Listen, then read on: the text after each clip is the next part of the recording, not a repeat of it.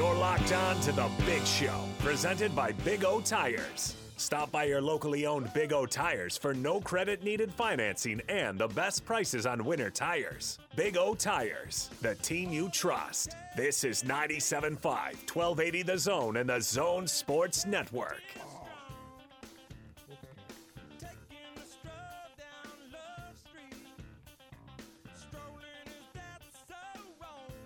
Big Show. Gordon Monson, Jake Scott, 97.5, 1280 The Zone. Gordon, I just broke my headphones.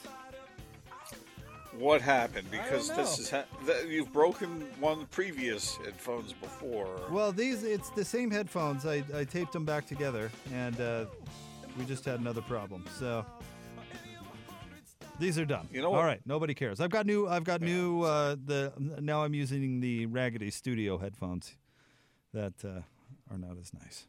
So you're not going to sound as good in my head, Gordon. Sorry to disappoint you. Well, I'm sorry. We all break those things at one time or another, don't we? I remember when I was, you guys were giving me a hard time about buying those high-quality headphones at the airport. Yeah, I do remember. I broke those, and supposedly they were under warranty, but it was such a hassle. I didn't send them off, so they have gone into the trash bin somewhere. I still can't believe you bought headphones at the airport. I was on my way. I was heading out on a vacation, and I didn't have any headphones with me. So I decided, well, I can use these for the show, and they're really high quality. I like them, and in less than a year, they were broken. Yeah, it just seems like the most expensive place possible to buy nice headphones. I asked the guy, and he said they were the same price there that they were everywhere else. You don't think he was lying to me, do you? I don't know. Let's just say if I were to go up to, and buy a beer at the restaurant or at the airport, and as I'm handing over my $12, I don't, the bartender can say, well, it's this much around town. Everything's more expensive at the airport, right? That was not the smartest purchase for me. I should have just gotten some cheap ones and then used them for a little while and then done it a little differently. Frankly, we break them so often, we should always buy the cheap ones. But anywho, nobody we are cares. Rough on that. Yeah. No, we are rough on the headphones, man. We are, I saw a co-host once throw his headphones against the producer's glass.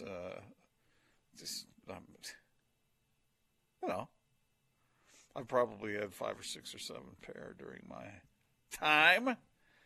Anyway, it's always good to hear your voice. I don't care what other kind of headphones. I just broke the ear right off of my headphones, so that's nice. All right, Gordon, you wanted to bring this up. You teased it at the beginning of the show, and I'll let you kind of set this thing up. But Martellus Bennett went on kind of a Twitter rant on Tuesday night.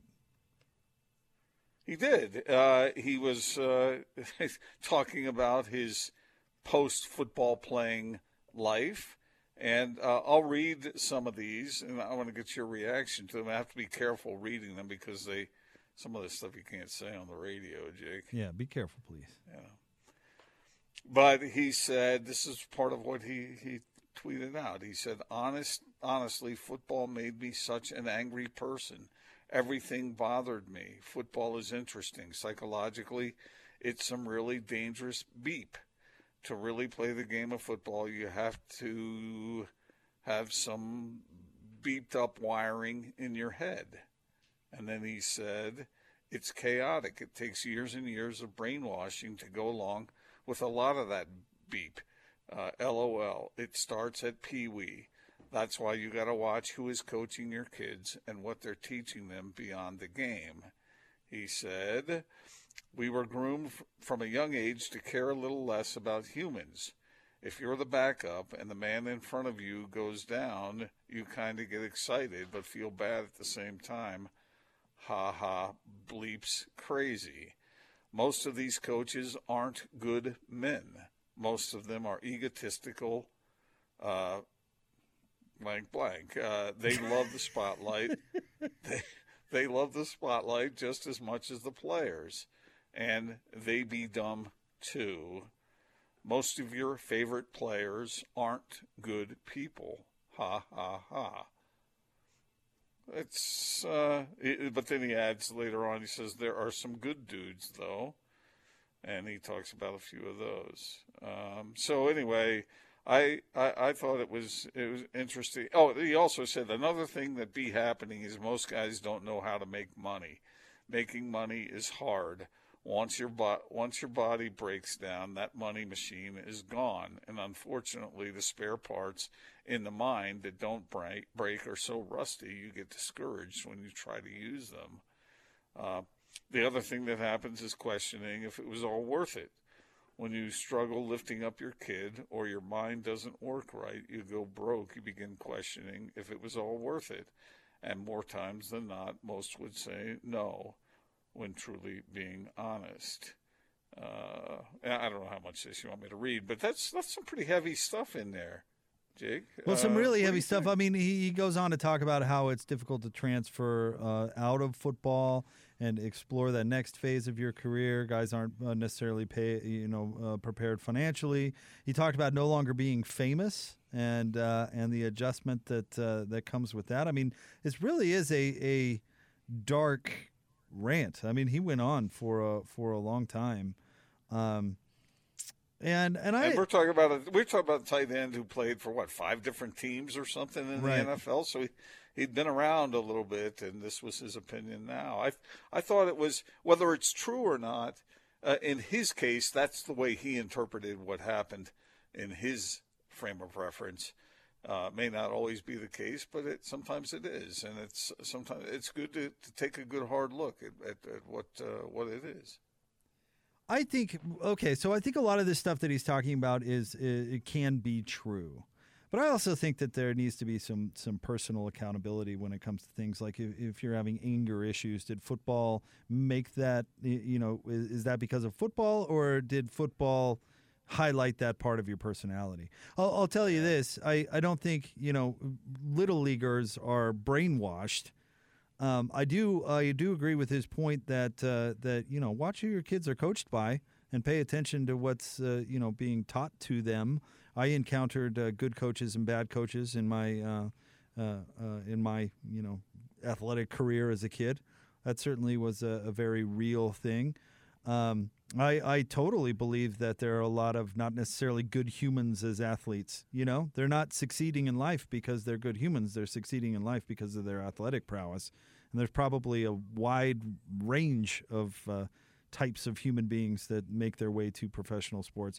And I've seen coaches that are egotistical. I mean, that is a very real thing, and that can lead to some bad behavior. But I don't know if I'm going to follow him down the road that it's all football's fault. Like, there are some really serious issues that he talks about that go along with, some personal accountability, and also some things that you can say about other walks of life. So I don't know, Gordon. I was fascinated to read through what he was saying, because this is a perspective of a former football player, but I don't know. I was when he says, Jake, when he says most of these coaches aren't good men, most of them are egotistical, blank, blank. They love the spotlight, blah, blah, blah. Most of your favorite players aren't good people. I don't know about the word most. I don't think most players are a certain way. Some are that way. I've seen coaches just absolutely go crazy at times. And when I watch it, I sit there and I think, I understand that you're the general in charge here. I understand that you want things done right. And I understand that players sometimes make mistakes that are costly to the team. And I understand also that they've been coached and taught not to do that. And you're angry in that moment. But when I see the way some coaches react, it's like, you wouldn't talk that way to a can of trash. And if people nowadays think that kids are softer, and by kids I mean whatever level they play at, if they're soft, that they can't take that, and all that, I think that's just BS. I have just seen some coaches use language and use terminology that is so dehumanizing. that it's beyond belief. And I don't think kids nowadays are softer. We've come to a point where they're demanding that you treat them with more respect, and there's room for that. You can still be a disciplinarian without being a crazy coach who just loses all control. I've always found that fascinating when coaches demand such discipline out of their players, but they themselves don't require it of themselves. And so I think it's a good move for coaches to be a little more to treat their players with respect as opposed to just screaming their guts out at them. See, that's a funny thing, and I don't necessarily disagree with you, but different athletes react different ways. And the idea is that you want to get the most physically out of somebody, out of a player. You want to get them to go beyond their comfort zone and be able to do more, the extreme, the most that they possibly can, right? And I think different athletes are motivated in different ways. Talk to Hans. He liked his coaches that would cuss him out and be on his case. He said he responded really well to that. So I'm not saying Jake. I'm not saying there's never a time to get angry. I mean, I get that, but when that's your norm and that's the way you problem solve on a regular basis, you're heading down a road that could be abusive. Oh, I don't disagree. And I do think there are plenty of coaches that absolutely take it too far. I mean, we see dozens of stories of that per year, unfortunately, and it's this delicate thing because it's not, how do I get how do I learn to type 90 words a minute or whatever is good. There's millions of dollars on the line, and for the coaches and for the players, even at the collegiate level, there's obviously millions of dollars on the line for the coaches, but the players want the opportunity to get a crack at those millions of dollars. So it's a high pressure environment, and it's not dealing with normal human life. It's dealing with athletics. I mean, Gordon, how many times in a year are you demanded to be at your best physically? Right. Is your career on the line because you have to go out and do 200 push-ups in a row? It's a different type of motivation. Well, so we've been talking about the coaches getting after the players, and I'm saying those players deserve some respect. But in some cases, he also addresses that the players themselves aren't quote unquote aren't good people. I don't know what he means by that exactly, but do you believe that when a kid shows some ability athletically, that he from that point on is treated different than kids who don't have that kind of ability? 100%. Absolutely. And okay, so let's say there's a high school athlete or it starts in the junior leagues. Let's say, and then he goes into high school and he's a star. We've been talking about these guys who've been recruited and signed today. Okay, so you're showing some great prowess and promise. And next thing you know, you go to the college level, and now you put yourself in a position to go to the league. And now you're something extra special, right? And you've been treated that way on the whole by people. And then you go to the professional level, and now you're really treated that way, and people are buying they're buying Maseratis for you and whatnot. Does that somehow twist, or can it sometimes twist the mind of young adults? Yes, 100%.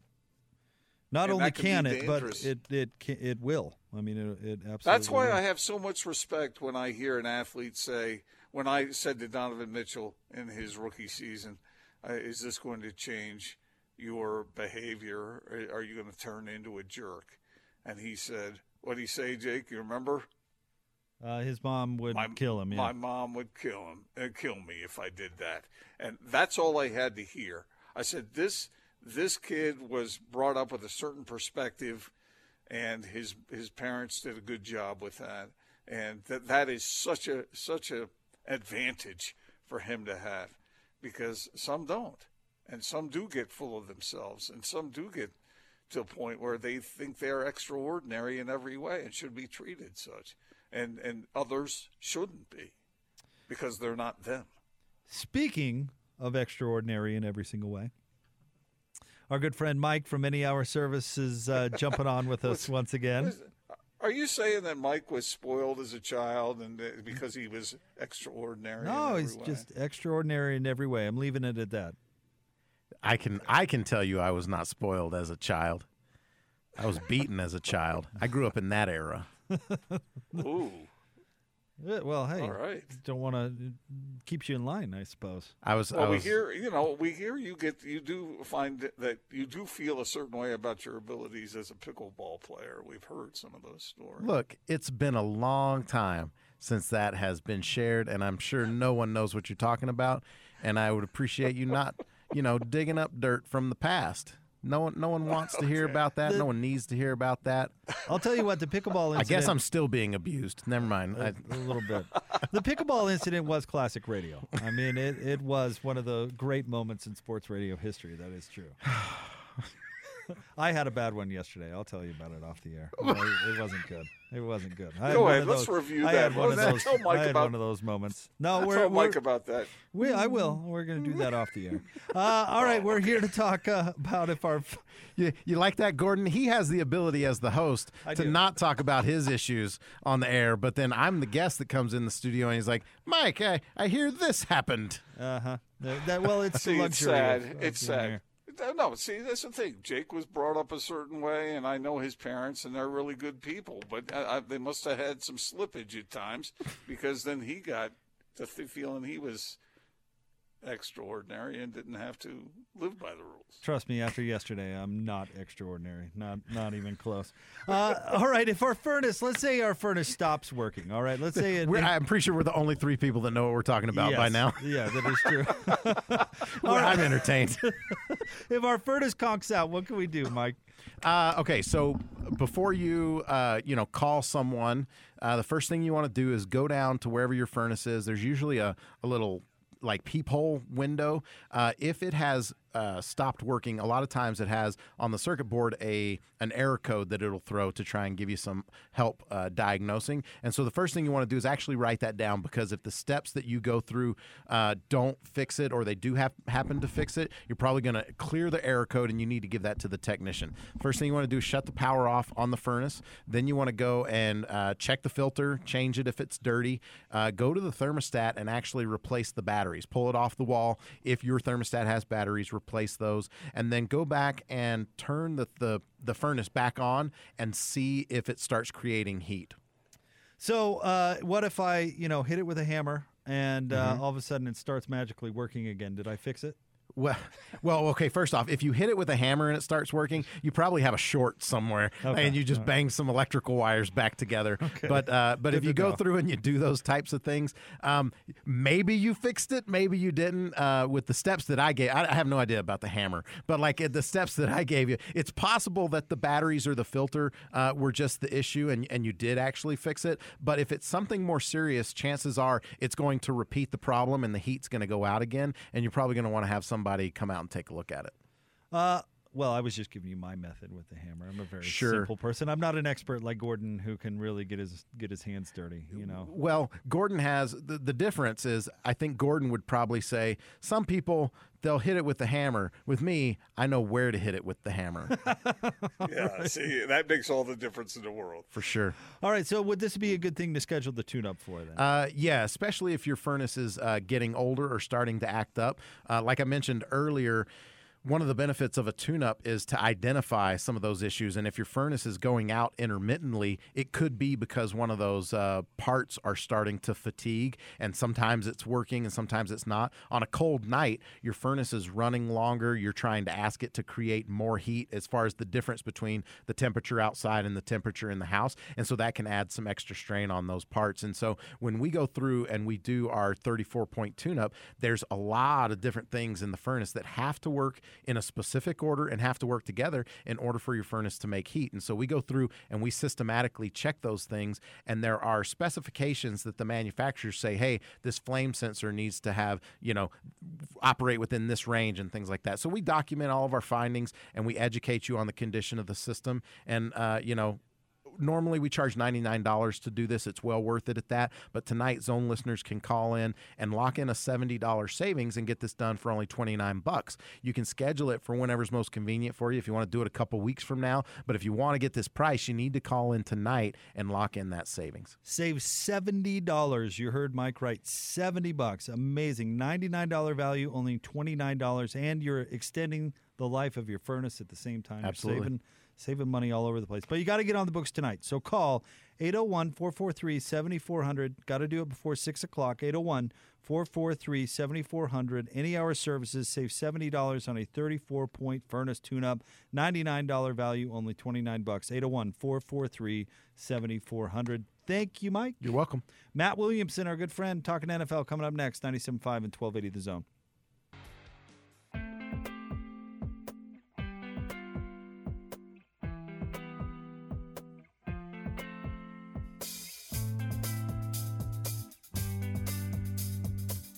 Big Show, Gordon Monson, Jake Scott, 97.5 and 1280 The Zone. We're going to talk to our friend Matt Williamson coming up here momentarily, Gordon. He's our NFL insider. We've had a lot of fun having him on this year. You can follow his work at the Peacock and Williamson podcast, part of the Locked On Podcast Network. And, we'll get a little Super Bowl convo going on with Matt. We'll get his thoughts on who he thinks is coming out on top. You know, Gordon, underrated storyline of this Super Bowl, in my opinion, is that the Chiefs are going to be missing both of their starting tackles, including Fisher, who's a legend. I think he's a Chippewa, Yes. right? Central Michigan Chippewa, I with believe so. an Achilles injury, which is just terrible. But he is awesome. He is really, really good. And Tampa Bay's front four, that's their wheelhouse. That's the strength of the Buccaneers. Their secondary stinks, but their defensive line is really, really good. So that might be kind of an underrated factor, maybe a little bit of an equalizer in this one. Just one more thing to factor in before you make your pick, right? Oh, I know what my pick's going to be, and so do you. It's all right. We don't need to do this pretending. You should take thing. your time. Take your time and consider every aspect of what's going on. But yeah, I'm excited for the Super Bowl. I know you've sort of been downplaying it, but I'm looking forward to it. I think it's extremely interesting to watch these two great quarterbacks go at it, and it's this freaking Super Bowl. How can everyone's excited about that? All right, let's get out to the Zone phone. As I mentioned, check it out. He's co-host of the Peacock and Williamson podcast. He's our good friend, Matt Williamson. What's going on, Matt? How are you? I'm great. How are you guys? We're terrific. Do you share Gordon's enthusiasm for this matchup?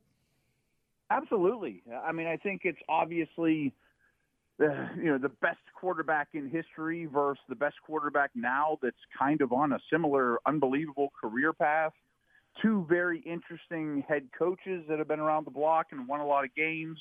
Even the assistant coaching staffs, I think, are littered with names and interesting guys and scheme and all that, and a lot of star power at skill positions and a couple defenders that are really interesting playmakers. Yeah, I think it's a great matchup. So a lot of people are predicting this will be a high-scoring game. What do you think, Matt? I absolutely think so, but to kind of bring it to X's and O's a little bit, one thing we've seen a lot from Tampa, especially with Antonio Brown being questionable and or sidelined the last couple weeks, is they use a lot of 12 personnel with one back, two tight ends, two receivers. Gronkowski is kind of the blocking tight end, and Brate is the more receiving tight end of the two at this point of their careers. And I think they might do a lot of that still. And why I'm going with this is I think Kansas City will play their nickel against that. You know, most teams will play their base, their 3-4, their 4-3. I think Kansas City will play nickel against that. And if I'm right about that, I think Tampa will run the ball a lot and try to shorten the game and take a lot of time off the play clock before they snap the ball. And frankly, I think that's exactly what Kansas City will want. I think both teams will be very happy doing that. But in the end, that doesn't get you to 35 points, and that's what you need to beat the Chiefs. How big a deal is it, Matt, that the Chiefs are going to be without their two starting tackles? To me, that's the biggest advantage in Tampa's favor is just their D-line which is now healthier than ever. I mean, Vita Vea is a really good player on the inside too. They traded for McClendon, Pierre Paul, and Shaq Griffin are playing great, or Shaq Barrett are playing great. Sue's a force as well. Against that front five, that's basically all replacement level guys. I mean, they're all backups. So I think it affects the Chiefs less than most teams, a lot of because of Mahomes' elusiveness and their play designs and whatnot. But boy, I mean, just on paper, that's a huge advantage for Tampa Bay. So you've just covered some of it, but if I were to say to you, Matt, if you were to give the advantage to Kansas City, what are two or three of the biggest factors? And if you were giving the advantage to Tampa, what would be the biggest factors? The two things I mentioned for Tampa, I mean, I think they'll be able to run the ball on Kansas City if that's what they choose to do out of heavier personnel. Certainly their defensive line against Kansas City's offensive line. I would say all the other advantages go to Kansas City, though. I mean, Chris Jones, to me, is probably the best interior D lineman not named Aaron Donald. And with his length and explosiveness, that's exactly the remedy to kind of deal with Tom Brady, get that interior pressure and disrupt his throwing lanes. I think he's a crucial component. I also look at this Chiefs defense, and they're going to be really aggressive, and that's how Spagnuolo is. He realizes his offense will bail him out if he calls a blitz and gets beat over the top, that Mahomes will probably get it back for him. But even if you look at the Chiefs, production they allow when they're on defense, they've been really stout all year against wide receivers, but tight ends and running backs can hurt them bad in the passing game. Well, Gronk ain't what he used to be, and Brady doesn't have his James White out of the backfield. I mean, Fournette's okay, but that's not really where the Bucs want to go with the football. They want to go to their receivers who are stars, and I think the Chiefs can do a decent job of at least combating that.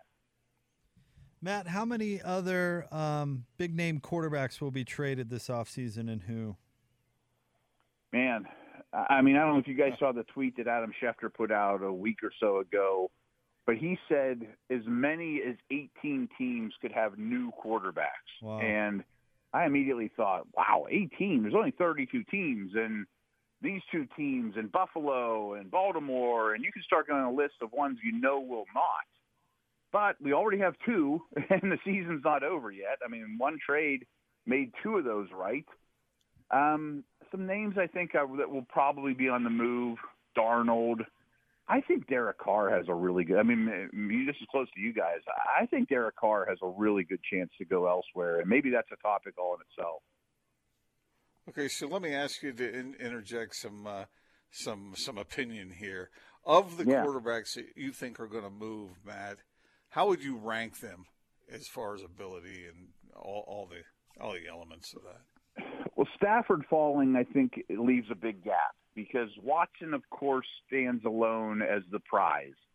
So I think he's going to go, I'm going to say 50% chance because, I mean, I think this new coaching staff was brought in to soothe things over with Watson and maybe cooler heads prevail and they run it back. And so him aside, well, Dak Prescott is next for sure, but I don't think he gets out of Dallas.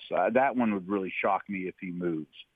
So maybe Carr's next on the list. I mean, I like Sam Darnold a lot. I still have a lot of faith in Wentz, but I don't think Wentz is going to move. I think Sam Darnold probably will, but you can't count on him and say, boy, he's definitely our opening day starter or, clearly, out of the woods yet in terms of his career. I would say Carr is probably next. And what's interesting, though, is if you look at teams that aren't picking super high and can't get in the Watson sweepstakes, and three of those really come to mind, Washington, New England, and Chicago, and actually Indianapolis, too. All of a sudden, I'm not sure there's enough quarterbacks to fit those seats. I mean, where are they all going to end up? I mean, if it's like Stafford going to the Rams, maybe the biggest loser in that is a team like the Colts. Well, Matt, thank you for jumping on with us, talking a little Super Bowl and a little NFL football. We always appreciate it. Yeah, it was a good time as always. Take care, guys. Thanks, Matt.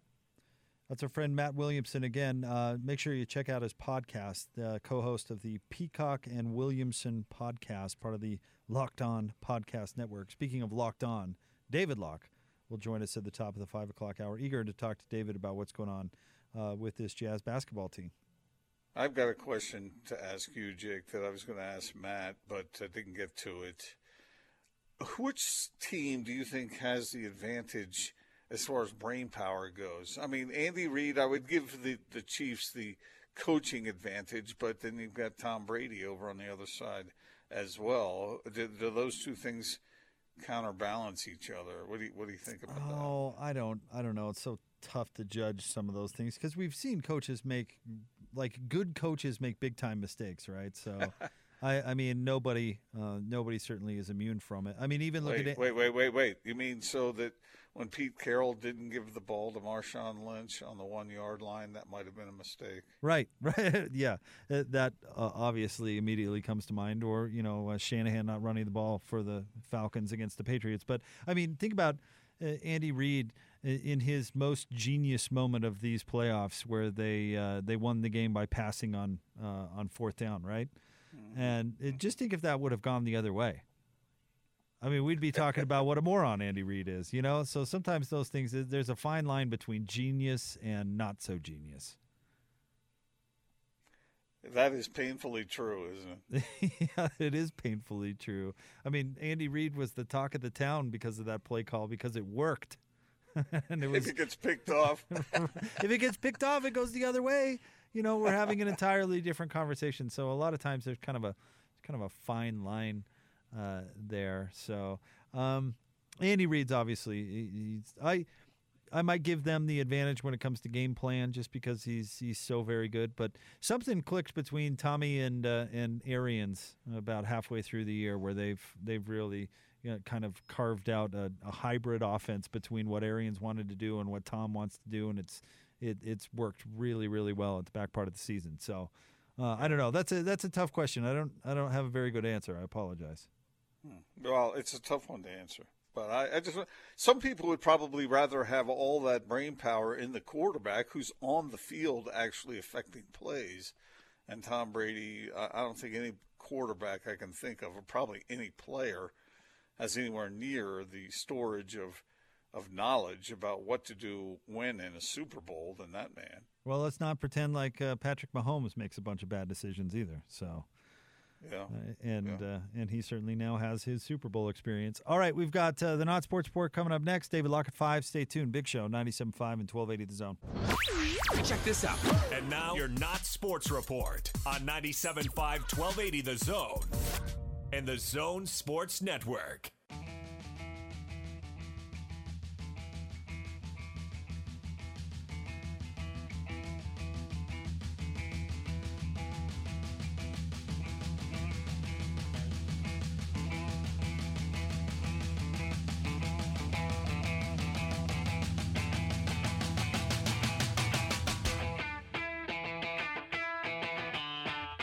Big Show, 97.5 and 1280 The Zone. Gordon Monson, Jake Scott. Time for the Not Sports Report, brought to you by the LHM Used Car Supermarket. Over 1,000 used vehicles in inventory. Check them out, lhmusedcars.com. Gordon, where are we going today? I don't know. We're going crazy today, but let me. Okay, there's two aspects to this story. The first one is, have you watched WandaVision at all? No. I've seen the online discussion. About? Yeah, mm-hmm. It's good. Alex has seen it. Do you like it? Okay, so it's what do you like about it? Well, for starters, I'm a huge Marvel nerd, and so I've enjoyed those movies and things like that, and I've been keeping up with the show. Really enjoy it so far. Okay, I watched it for the first time last night, and it was episode 4, so I walked into the middle of it, and it looked rather intriguing. I mean, I thought it was sort of interesting, but here's where it ties into today's story, Jake. Have you ever heard of the rapper Lil Uzi? No. Okay. Well, I know this will shock you, but apparently he likes spending money on a lot of extravagant things. Okay. But his latest investment was in a $24 million natural pink diamond that he now has had implanted into his forehead. Now, Alex, you want to explain to Jake the relationship between the show and what Little Uzi is doing? So, Vision, one of the characters in that, he's a the term that they use in universe is synthezoid, basically an android human type person. He has one of the Infinity Stones placed in his forehead. Okay, I see. So was that the inspiration for this Lil Uzi? There was no mention of that in the story, but is that called the Mind Stone, Alex? yeah, it's the Mind Stone that he has placed there. So All right. how do you get a diamond like inserted into your head? I mean, how is that? What is it? Is it a surgery? I assume it is. I mean, yeah, this is a 10 to 11 carat diamond, and he was asked, if he spent more on it, how much it cost him, and he said essentially did it cost more than what he spent on his cars, and the rapper, he is a rapper, said, yes, my Bugatti can't even pay for it. All my cars together plus home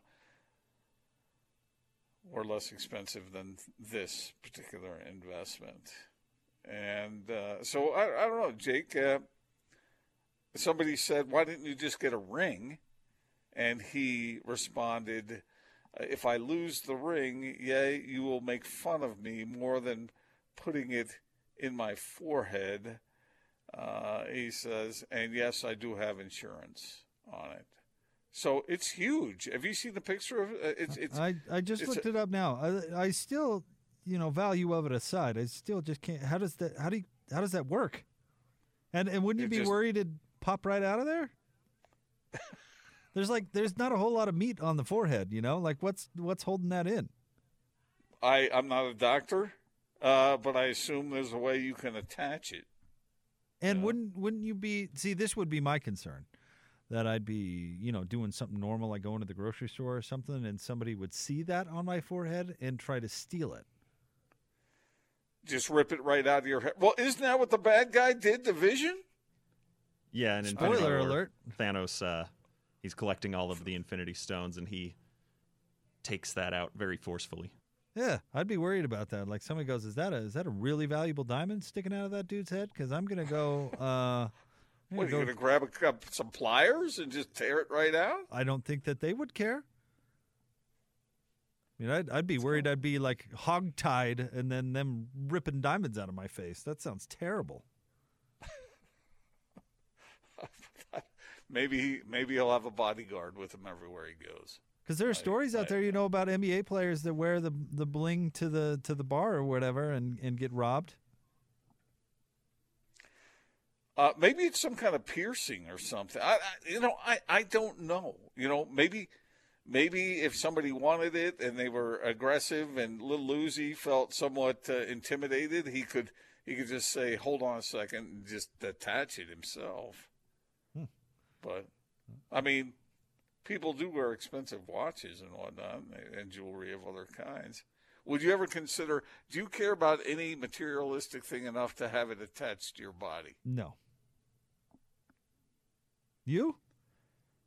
No, I can't think of anything. No. That was an unusual move on his part. And you're right, it is a bit of a security risk. Wait. But he does have it insured, he said. $24 million diamond? Would you ever consider taking the hood ornament off of your Porsche and having like a brand of some sort? What do you mean? Like what? What do you mean? What do I mean? You mean like have it branded onto my skin? Yeah. Like pull the hood ornament off, get it red hot, and then brand that bad boy. That sounds like something out of Game of Thrones. Didn't they heat something up and brand? Well, people yeah, branding's a thing though. That's the thing the kids are doing. Mike's shaking his No. head. It's No, I not don't- something my kids do. But the kids out there, I think branding yourself relates more closely to football than I just remember kids in high school would get a hanger and like sear their number in their arms, and I was just thinking like, I think that's a choice you're going to regret. I don't think you're going to like that in a few years. No. Mike, would you consider having a diamond implanted into your forehead?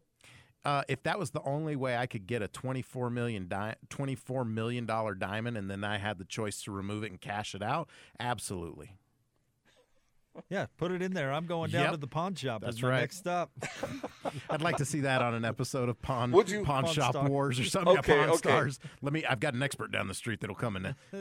Okay, go ahead, Gordon. What were you saying? Mike, would you be willing to do that if you had to have it implanted in your forehead and then someone had to tear it out? For that kind of dough? Well, I mean, am I being put under for the removal of it, or do they? Well, yeah, Jake brings a good point. Like, I mean, if they're gonna rip it out and that's the only way I get the $24 million, like Bring it on. yeah, as long as there's no like structural, as long as it's not embedded in the skull, as long as it's like on the surface, I just see like I saw pictures of him doing that, and it actually looks like just a diamond pimple. So maybe you could actually just pop it and pop that thing out. I don't know. It does look kind of like a diamond pimple. That's actually really well described. So and there's it's a whole new level. You got white heads, black heads, and now you got like diamond heads. Okay, so diamond head. That's nice. I like that. Okay, so one last question: Would you swap out your wedding ring for? Would there be a price? Like if I offered you $10,000 for your wedding ring, would you be willing to give it up? Is he asking that to me? Yeah. mhm. Yeah, absolutely. Wait a minute. What about all the sentimentality? What about? I mean, think about the sentimental meaning that ring has. Yeah, you did not place stipulations that I could not go and buy $1,000 wedding ring and cash out $9,000. Like, I mean, if you're trying to like get me caught up, you know that you're not doing a good job. I'll take the So money. Your wife 10 would- grand's your 10 wi- grand. Your wife would sign off on that. Oh, Say, nice 100%. job. She's like, whew, I can get those cabinets in the kitchen finished. Yeah. See? Be like, Sentimentality, schmentality. Here's the thing with me, Gordon. You know this because you used to sit across from me in the studio. But like, I don't have to wear a wedding ring to fight off all the ladies. My face does that for me. Is that your excuse for not wearing a wedding ring? No, my excuse is it's uncomfortable. But like, I have. Wait, Mike. You're one of those guys who doesn't wear a wedding ring. I am one of those guys, but I also was an electrician for a lot of years, and it was actually really dangerous That's to a be safety wearing thing. a Yeah. wedding ring. And back when I was doing it and got out of the habit, like there weren't those like silicone rings that people do now. And my wife's like, well, and she's like, well, does that mean you don't love me? I'm like, of course it doesn't mean I don't love you. Like, you know, I'm gonna stop. Yeah, probably. Yeah, a you good better idea. stop Yeah, because it's you're probably a good already in idea. trouble. Because don't you know that women can't stand it when married men don't wear wedding rings? Because then they come out, you know, a guy as handsome as you are probably has, Thank you, Gordon. women who might be interested. And how are they supposed to know you're married? Well, they'll never find out because I'm an introvert and I don't actually go out of my way to entertain conversations from, you know, women that aren't my wife. That are strange women. Yeah, and if it's a business, you know, setting where, you know, it's a vendor or somebody coming to talk to me, that's not the conversation. I shut it down, Gordon. That's what I do. I shut it down. If there's any hint of flirtation, Mike, don't play that. Smart. All right, let's talk about furnaces. What are some of the most common? And I'm sure I could ask Gordon this. Yeah, But actually, should we ask Gordon? What are the most common parts that fail? He hasn't had a chance to Google it, so I'll take No, this one for you, Gordon, if you want. And I think the compactor really is an area that needs, and you know, the dual run thingamajig.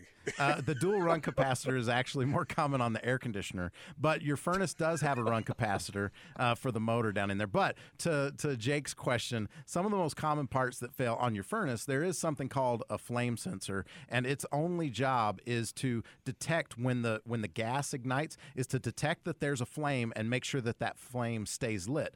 And sometimes, since it sits right in the path of the flame, it can get buildup on it and it can get dirty. And if it gets too dirty, it doesn't doesn't sense the flame, and it'll shut the system down. And so you can actually, on our YouTube channel, like I've got a video about cleaning a flame sensor. That's something that's like pretty homeowner-friendly thing to do.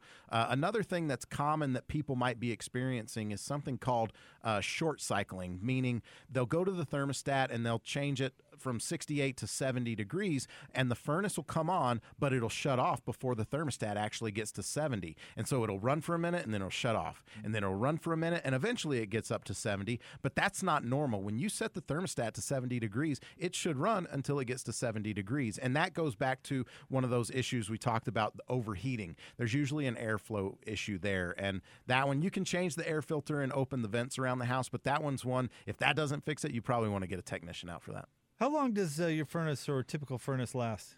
If the system is installed properly and maintained regularly, it's not out of the realm of possibility for the thing to last 20 to 25 years. But unfortunately, it doesn't usually last that long for most people because we forget about the maintenance and we just get busy, and you don't usually notice the ill effects of how bad the lack of maintenance is affecting it until you get to the end of the life. Because when it's new, it's like a new car. Like you can kind of abuse that thing, but like years and years of abuse, you really start to feel it.